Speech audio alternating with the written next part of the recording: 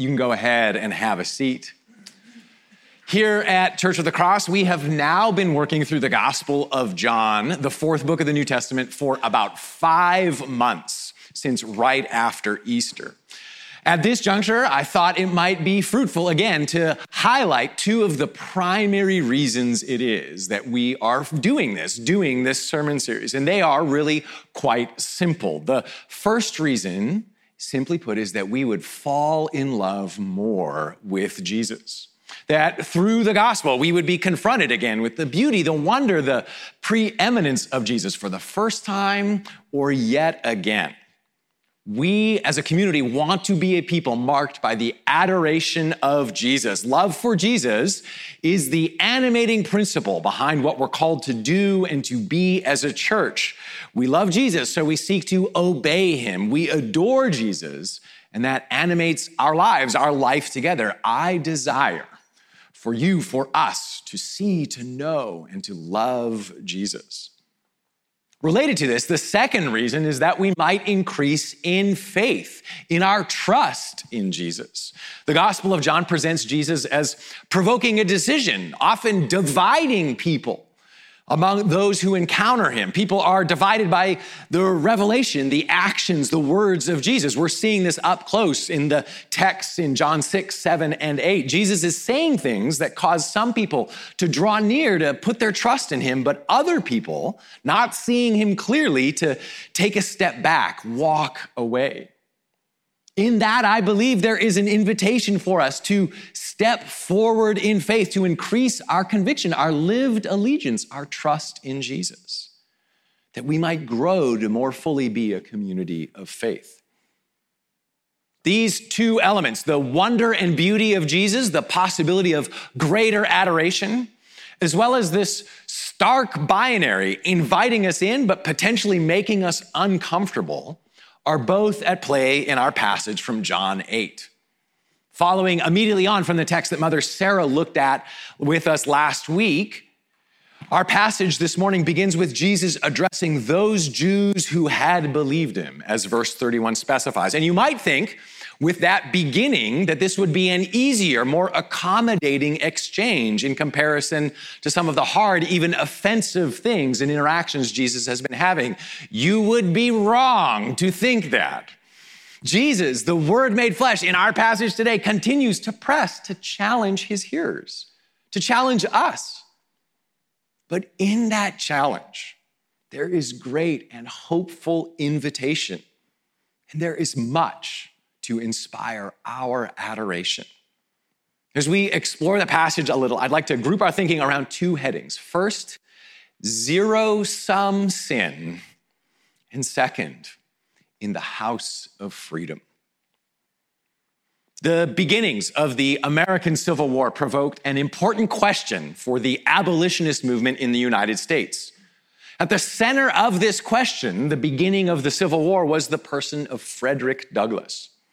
And the question crystallized around how willing the side of abolition and the northern states fighting on behalf of their cause should be to negotiate, to compromise with the southern states on the side of slavery. For the sake of the whole nation, to bring about a more speedy end of the war's bloodshed, the argument went, something less than total victory, absolute surrender by the South should be pursued. Should be open to compromise, even if that meant preserving the unjust institution and the practice of slavery in some way. More limited, of course, but tolerated for the sake of peace. While this argument had much support, especially among politicians, especially as the specter of the full and lengthy war began to take shape, this argument held no water for Douglass.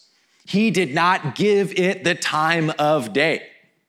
His position was that the war on the side of righteousness must be prosecuted to the end, to the hilt. No compromise, no acceptance of anything other than the total eradication of the unjust, dehumanizing institutions he had escaped from himself. For this position, which Douglass articulated passionately, consistently, he was branded an extremist, a fanatic, a danger. That historical episode has been on my mind ever since I first heard of it as illustrative of certain spiritual truths. For us, there can be something exemplary about not getting carried away, about avoiding too much enthusiasm or excitement. Often when it comes to spiritual matters, matters of faith. I once heard a priest say that the 11th commandment for Anglicans is thou shalt not be tacky. Don't look uncool or uncouth. Act like you've been there before. Everything peaceful and in good order, right? I don't mean to be too hard on such a perspective, though it's at odds with my Pentecostal upbringing. But notions of propriety, of a certain peacefulness, do seem to conflict with Jesus' clear words here regarding sin and its impossibility for his disciples. Verse 31, if you hold to my teaching, literally, remain in my word, you are really, truly my disciples. In verse 34, most starkly, everyone who sins is a slave to sin. These are zero-sum statements. They're an invitation to move from one realm to another, from slavery into freedom. There is no going halfway. I don't know about you, but I find myself wanting to negotiate with Jesus, to insert some nuance, to create some breathing room. Maybe mostly slaves, like slave-ish. Maybe just most, the majority of your words, Jesus. How much sin is permissible? How close can I get? Can't we make peace? And it's true, the language in verse 34 carries with it this suggestion of practicing sin, continuing on, persisting in a state of sin. Jesus is not saying that our status through faith in Christ should be called into question every time we fall short of God's good and just purposes. Your status before God is secured through Jesus. It's not changed by your failures or lapses. To live that kind of way is the path to life under the law. It's not a free life.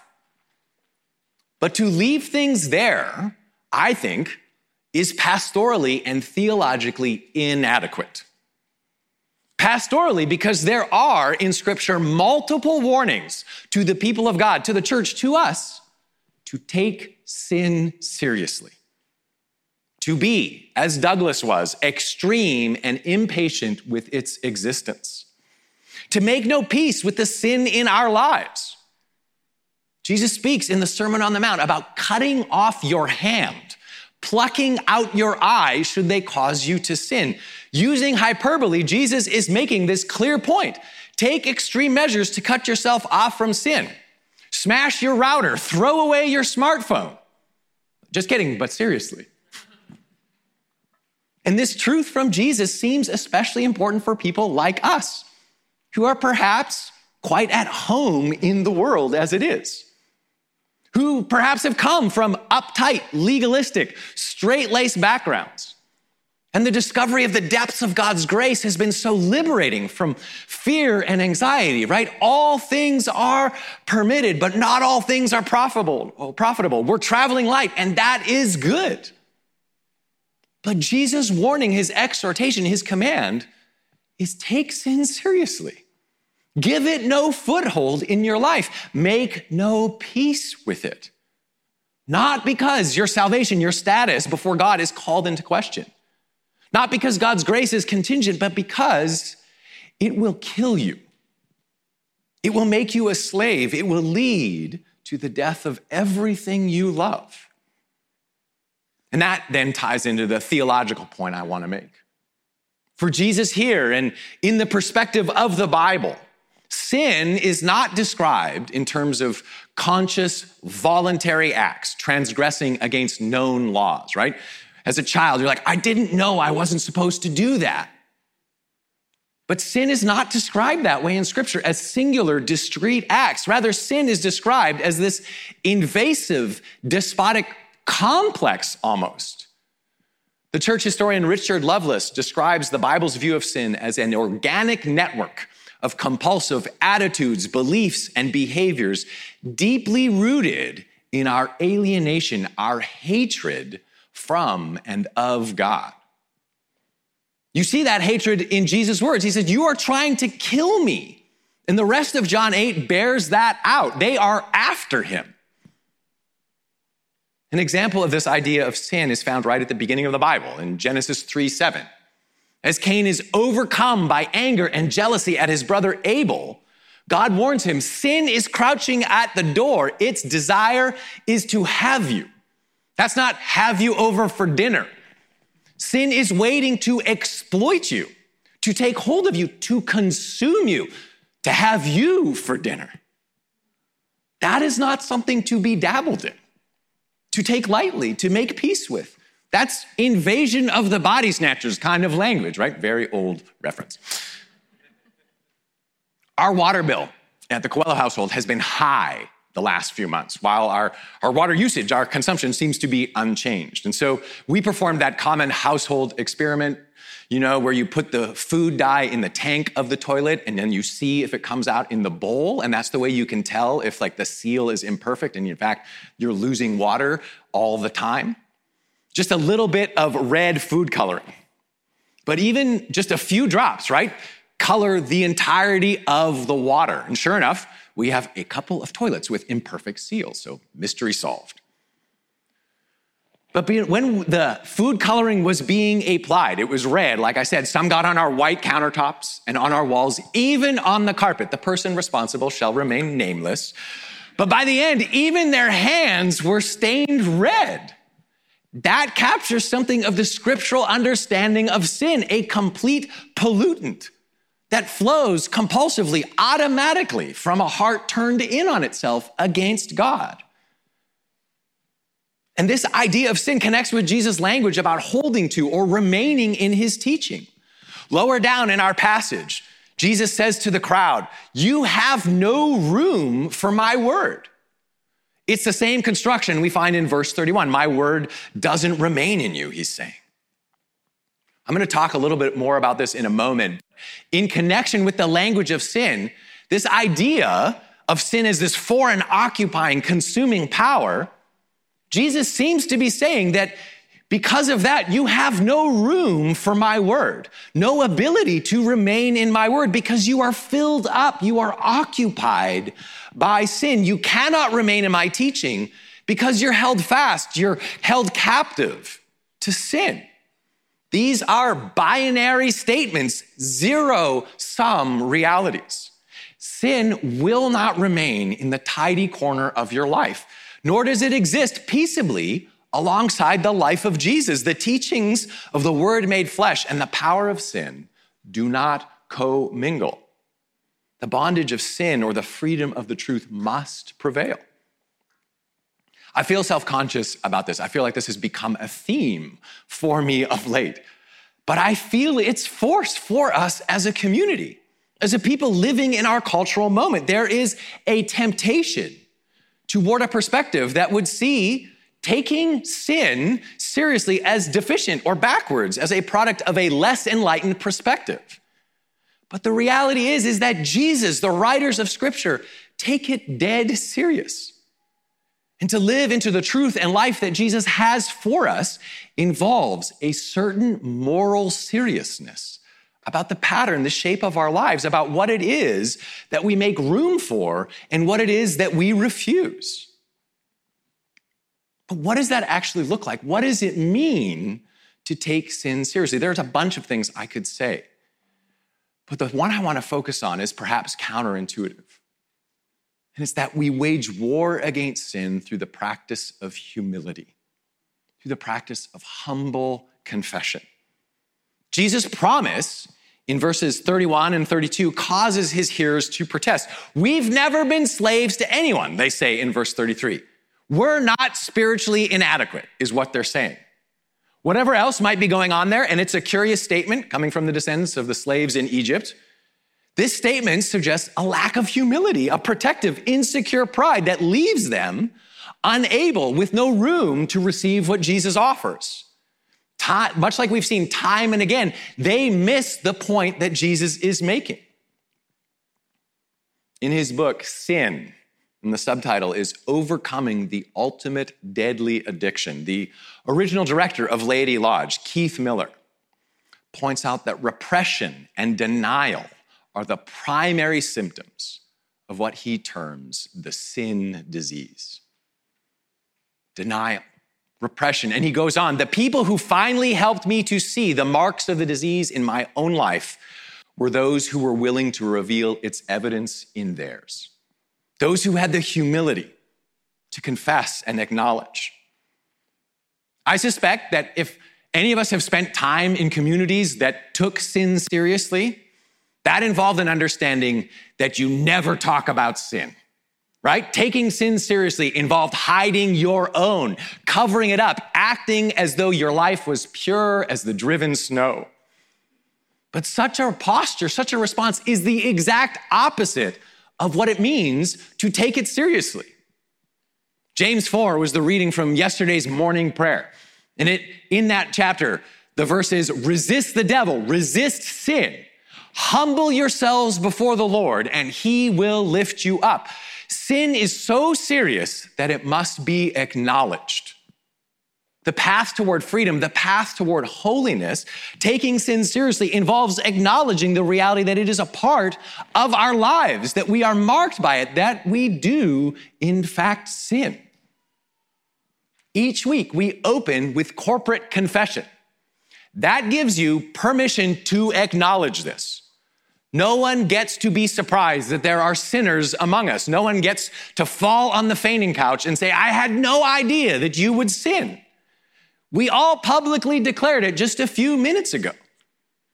Taking sin seriously involves taking such things out of the dark and into the light, exercising humility before one another. And in communities where we practice corporate confession, there's actually a danger in seeing corporate confession as like, I've done my duty. I've done what I was supposed to do. I acknowledged it. But I would invite you to consider what we do corporately in our weekly practice as more of an appetizer than as the dessert, as the beginnings of your practice of confession, the beginnings of your acknowledgement and your humble war against sin to be carried forth into everyday practices of your life. We have priests, people who are trained and equipped to receive confession, authorized by the church to pronounce the words of absolution, to say to you, you are free, you are forgiven. And we have a community here. One another, in the thickness of our shared life, we have the opportunity to bring it into the light. It is a likelihood, statistically, that some of us here are significantly disordered in the expression of our sexuality. We're caught in sin. Among us, there are those who are marked by sinful anger and greed. There are relational dynamics that we cannot change in and of ourselves. And I know there's a tendency for some communities, more pietistic, more individualistic, to focus on certain personal sins, and then other communities that focus on the social dynamics of sin. But to be faithful to the scripture, let's just acknowledge both. The reality of sin in all its complexity, that we're enthralled to consumerism, that we are caught up and implicated in systems of injustice, racial and otherwise.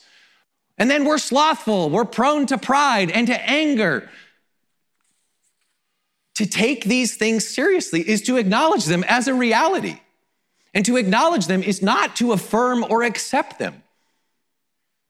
To acknowledge the ways that we are sinful, that we are marked by sin, to name it is in fact the beginnings of freedom. Most revivals in history, renewal movements in the church have involved profound conviction, pervasive conviction among the people of God around sin. Acknowledgement for the need that we all share for the freedom that Jesus alone can bring. And the saints of the church often, in a mysterious way, point us to this, that their apprehension of the heights of God's love is somehow connected to a recognition of the depths of their own brokenness, their own disorder, their own sinfulness. Not as this oppressive thing, but as a life-giving, freeing thing, as a gentle truth. How is that possible?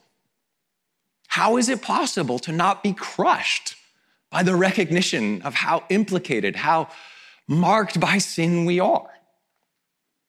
That brings us to our second and final heading, in the house of freedom. A few years ago, there was a traveling show that came here to Austin, associated with the website Post Secret. This website and the show involve people sending in anonymous postcards with their deepest confessions. Some of these are among the most private things you can imagine, related to traumatic, terrifying events and doings. Some of them are quite racy, just word of warning. Others of them are more everyday. My favorite was, I sample makeup at Sephora with no intention of buying anything. But they're completely anonymous. People send these confessions in, and there are 450,000 followers to the Instagram account. The phenomenon speaks to the cathartic power of confession. But I'd say with Post Secret, in these confessions, the freedom on offer is very limited. There's something performative, there's something even voyeuristic. The power of it is limited, and it's connected to the fact that it's totally a horizontal experience. It's also anonymous. But to be free requires a power that we don't have in and of ourselves. It involves an authority, a permanence over and above us. Jesus makes in verses 35 and 36 this very dense, short argument. He points out that slaves, while in ancient times part of the household, had no stability, no permanence. That ongoing instability is the nature of life in slavery to sin. But in contrast, he says, sons, daughters, children have permanent and unquestioned belonging. The leap Jesus then makes in verse 36 is that he himself is this son, the one who has the permanence and stability in the Father. Therefore, he says, I have the authority, the power to make free those who are themselves slaves. It's on the basis of that promise that you and I can be ruthlessly humble with regard to the sin in our lives. Because our status is assured not on the basis of being sinless, of our works, our righteousness, but upon the basis of Jesus Christ, the permanent Son of the Father. In his power, we stand assured. We're granted the right to become the children of God. Whatever our sin, because of his sinless state, we have that status. And anyone who puts their trust in him has been moved then out of the realm of slavery to sin and into the realm of freedom. A freedom that's not simply from sin, but a freedom for the good, the true, the beautiful, the pleasing and perfect will of God the Father. Not simply freedom in negative terms, right? From oppression, from a captive will, but freedom to and for what we most deeply long for, what you and I were made for. That is what is yours through faith in Jesus. That is why Jesus is so worthy of your adoration, because he is able to put you at liberty like no one else can. And that is why then he implores his hearers, hold to my teaching, make room for this word, that we would live as the free people we are. Our neighborhood groups are working through the 10 commandments. And before the commandments begin, Exodus 20, verse 2, Yahweh reintroduces himself. He says, I am the Lord your God who took you out of slavery. He's reminding them, he's speaking of the relational context, but also the commandments can be read then as the same action of deliverance, the same liberating action as the Exodus itself is played out in the giving of the commandments, given that you and I, that the people of God would be free, live the free life Jesus has won for us. That's how you can understand Jesus' own teaching as instruction, coming with the power to make you free to choose what is best, free to live the life that you long for, that you're made for. When you live according to Jesus' word, when you hold to his teaching, you are holding to what is true. And living in line with what is true is the path to freedom. You're free then in a way that you cannot be any other way. That is why Jesus implores us to hold to his teaching, to make room for his word. And his exhortation seems to have both this idea of time, persisting through time. Keep on holding to his teaching. Like we sang, when the sun comes up, set this song in our hearts as I come to the end. When my time is up, persist in his teaching. This is why his hearers in the text, the Jews who had believed, fall away. There's a fickleness. They don't hold to his teaching through time, but you and I are called to persevere, to persist in holding to the word of the Word made flesh. And also this instruction has this like spatial idea, right? Put yourself in the realm of his word, in the orbit of his teaching. Make Jesus' description of reality, make the good news that he brings the orienting information of your life, the fact of your life, your time, your home. And then you will be free on the path of freedom. Hold to the teachings of Jesus because in him you have a new residence. You've been taken from the sweatshop of sin, from the house of slavery, and set as a permanent and rightful resident in the house of God, the house of freedom, a daughter and son with true belonging. So live like it. Make war upon sin in your life. Humbly confess. Give your adoration to Jesus and set his word at the very center of your being, because then you are free, free indeed. In the name of the Father, the Son, and the Holy Spirit. Amen.